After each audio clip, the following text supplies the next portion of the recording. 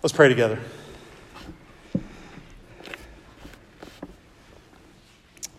Father, once again, we're at this point in our worship where we've heard your word read, and we've praised you, we've responded to it with a psalm, and we prepared our hearts by worshiping you, and now we want to reflect on the truth of your word. And so my prayer for all of us is that you speak to us, that you take what's in this Jonah chapter 2 and not just make it a point of information, but make it an experience of formation. Don't make it just intellectual, but make it spiritual. Speak, Lord. Your servants are listening, and we commit to do what you say. We pray this in Jesus' name. Amen. Amen. You may be seated.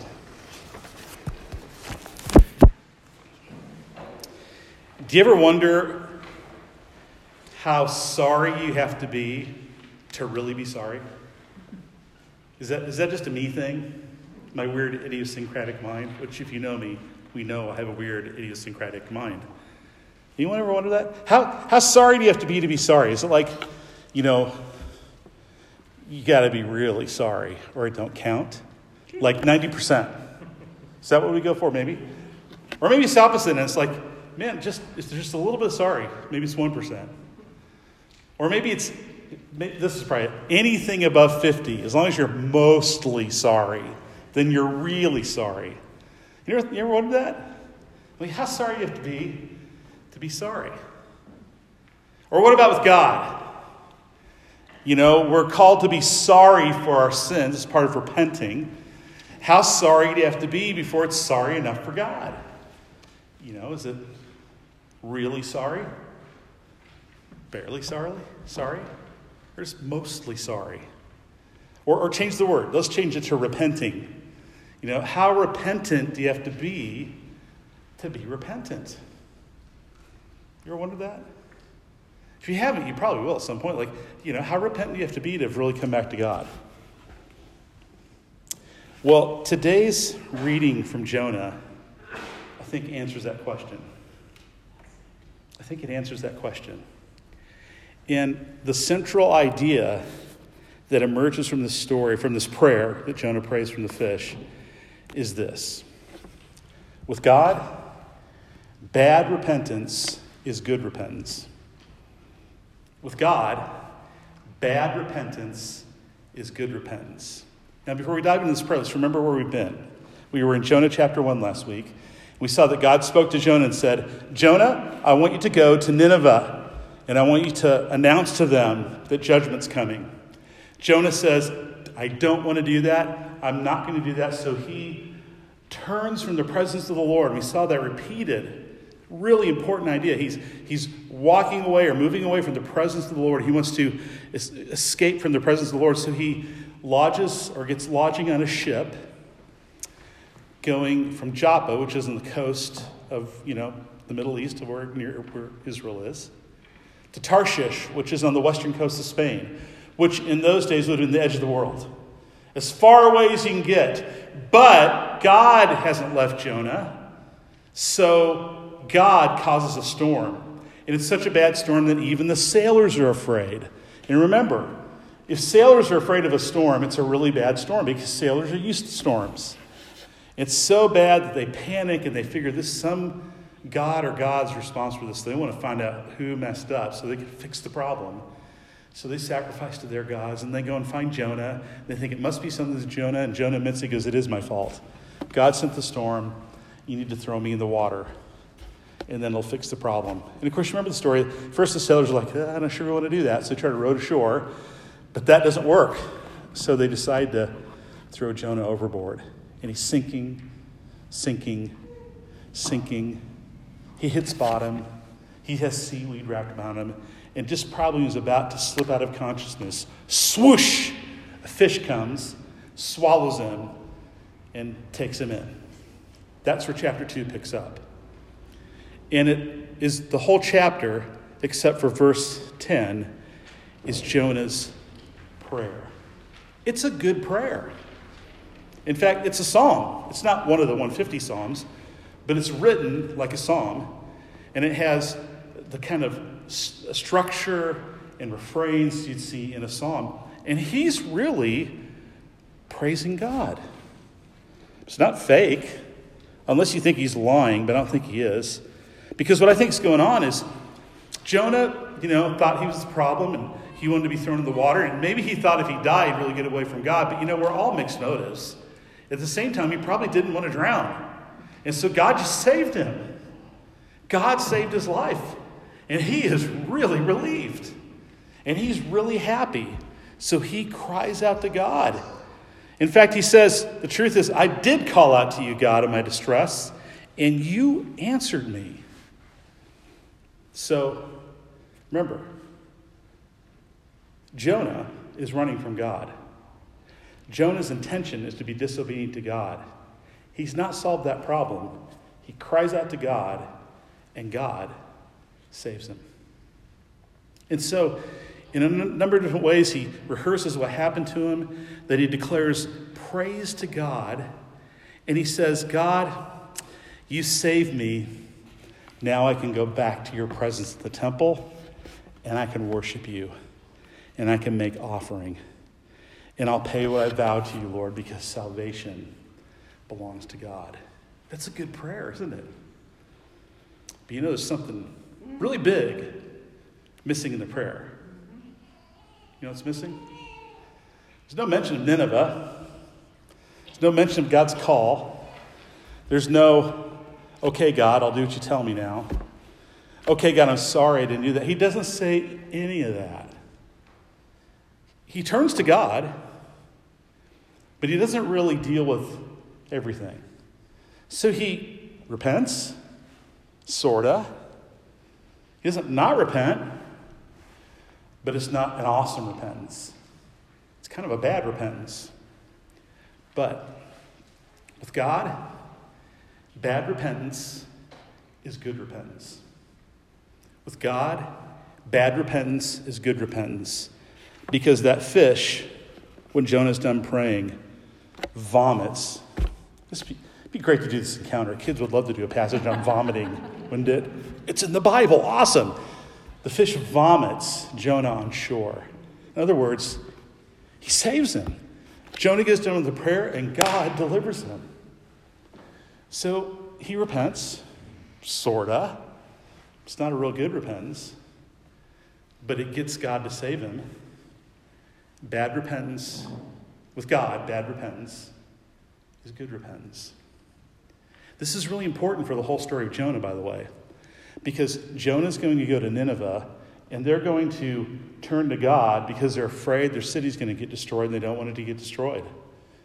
The story doesn't seem to indicate that they become passionate lovers of Jesus. They just don't want to be in trouble, and God, when they turn, God still relents. So they repent. Not the best repentance. Because with God, bad repentance is good repentance. Why?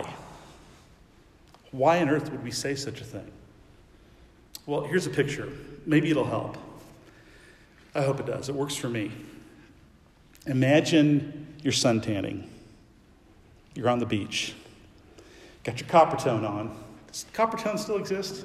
Used to be ads of that when I was a kid in the late 60s. Copper tone. Get a copper tone tan. So you got your copper tone on, and your back and the back of your legs are just getting really bronzed, looking good, right? But you want the front side to get tanned. So what do?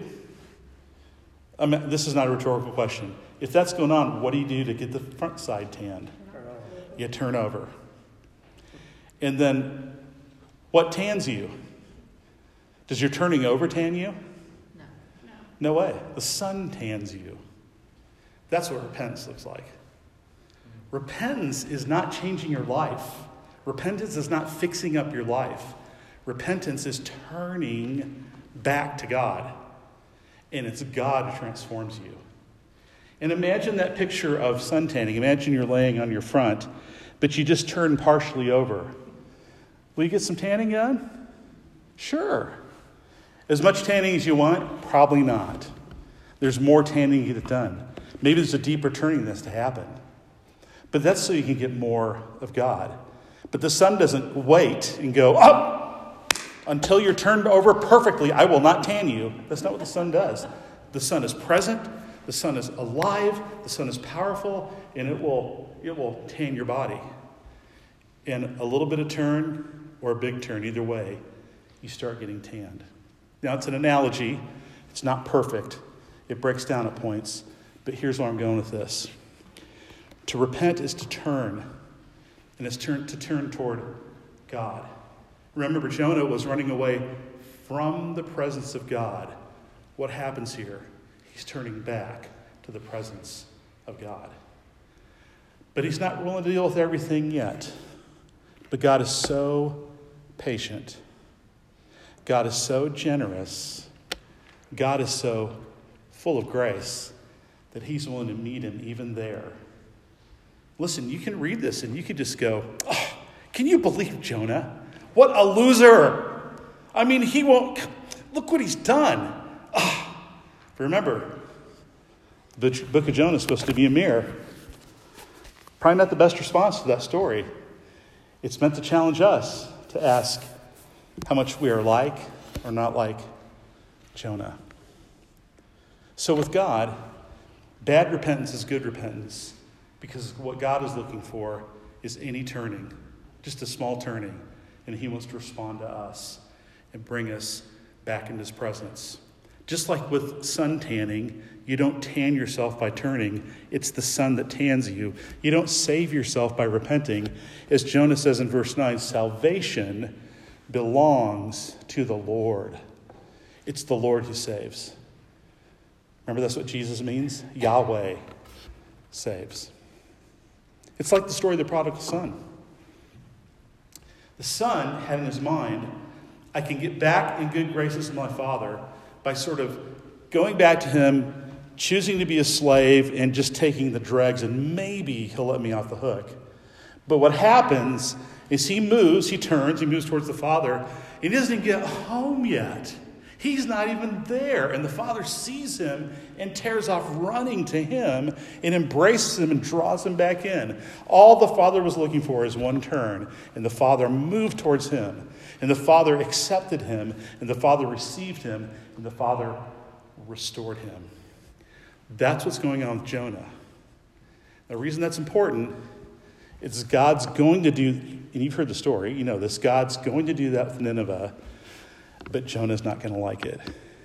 He's just going to forget how good God was to him. He deserved to be drowned. God could have let him drown, and God would have been just. Completely just.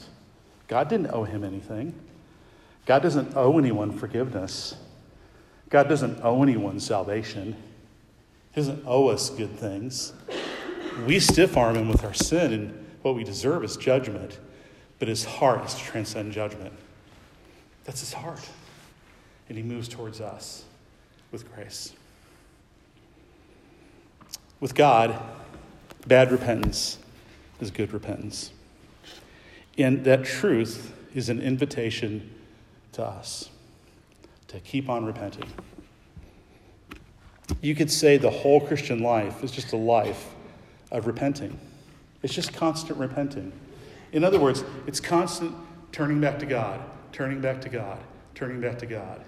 Every time I stop to pray, I turn back to God. Every time I come to worship, I turn back to God. Every time I'm moving through my day and just remember the scriptures, I turn back to God. In a sense, every time I do that, I'm kind of repenting. I'm kind of turning away from myself and my sin to God. And the truth is, over a long life of doing that over and over and over and over and over, bad repentance becomes good repentance. It's not that God doesn't want you, to use my suntan picture, he wants you to turn all the way over. He wants to fully tan you. He wants you to look spiritually good and be spiritually good. He wants that for you, but he's not going to wait till you have it all together before he begins to work in you. He's going to meet you where you are. And so that's why, for example, there's a Christian practice of every day confessing your sins. Or the Lord's Prayer has it baked into it. Jesus just assumes we'll need to be forgiven. Not because God's trying to lay a guilt trip on us and spank us and slap us up. It's because we need to turn. We need to turn. We need to turn. And even if our repentance one day, today is bad repentance, it's still better than no repentance. And with God, it's still good repentance.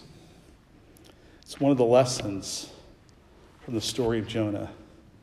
The God who created all loves all, Jew and Gentile.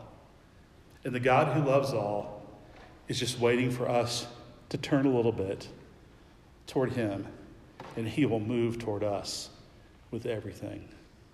Because with God, bad repentance is good repentance. Amen. Amen. Let's stand.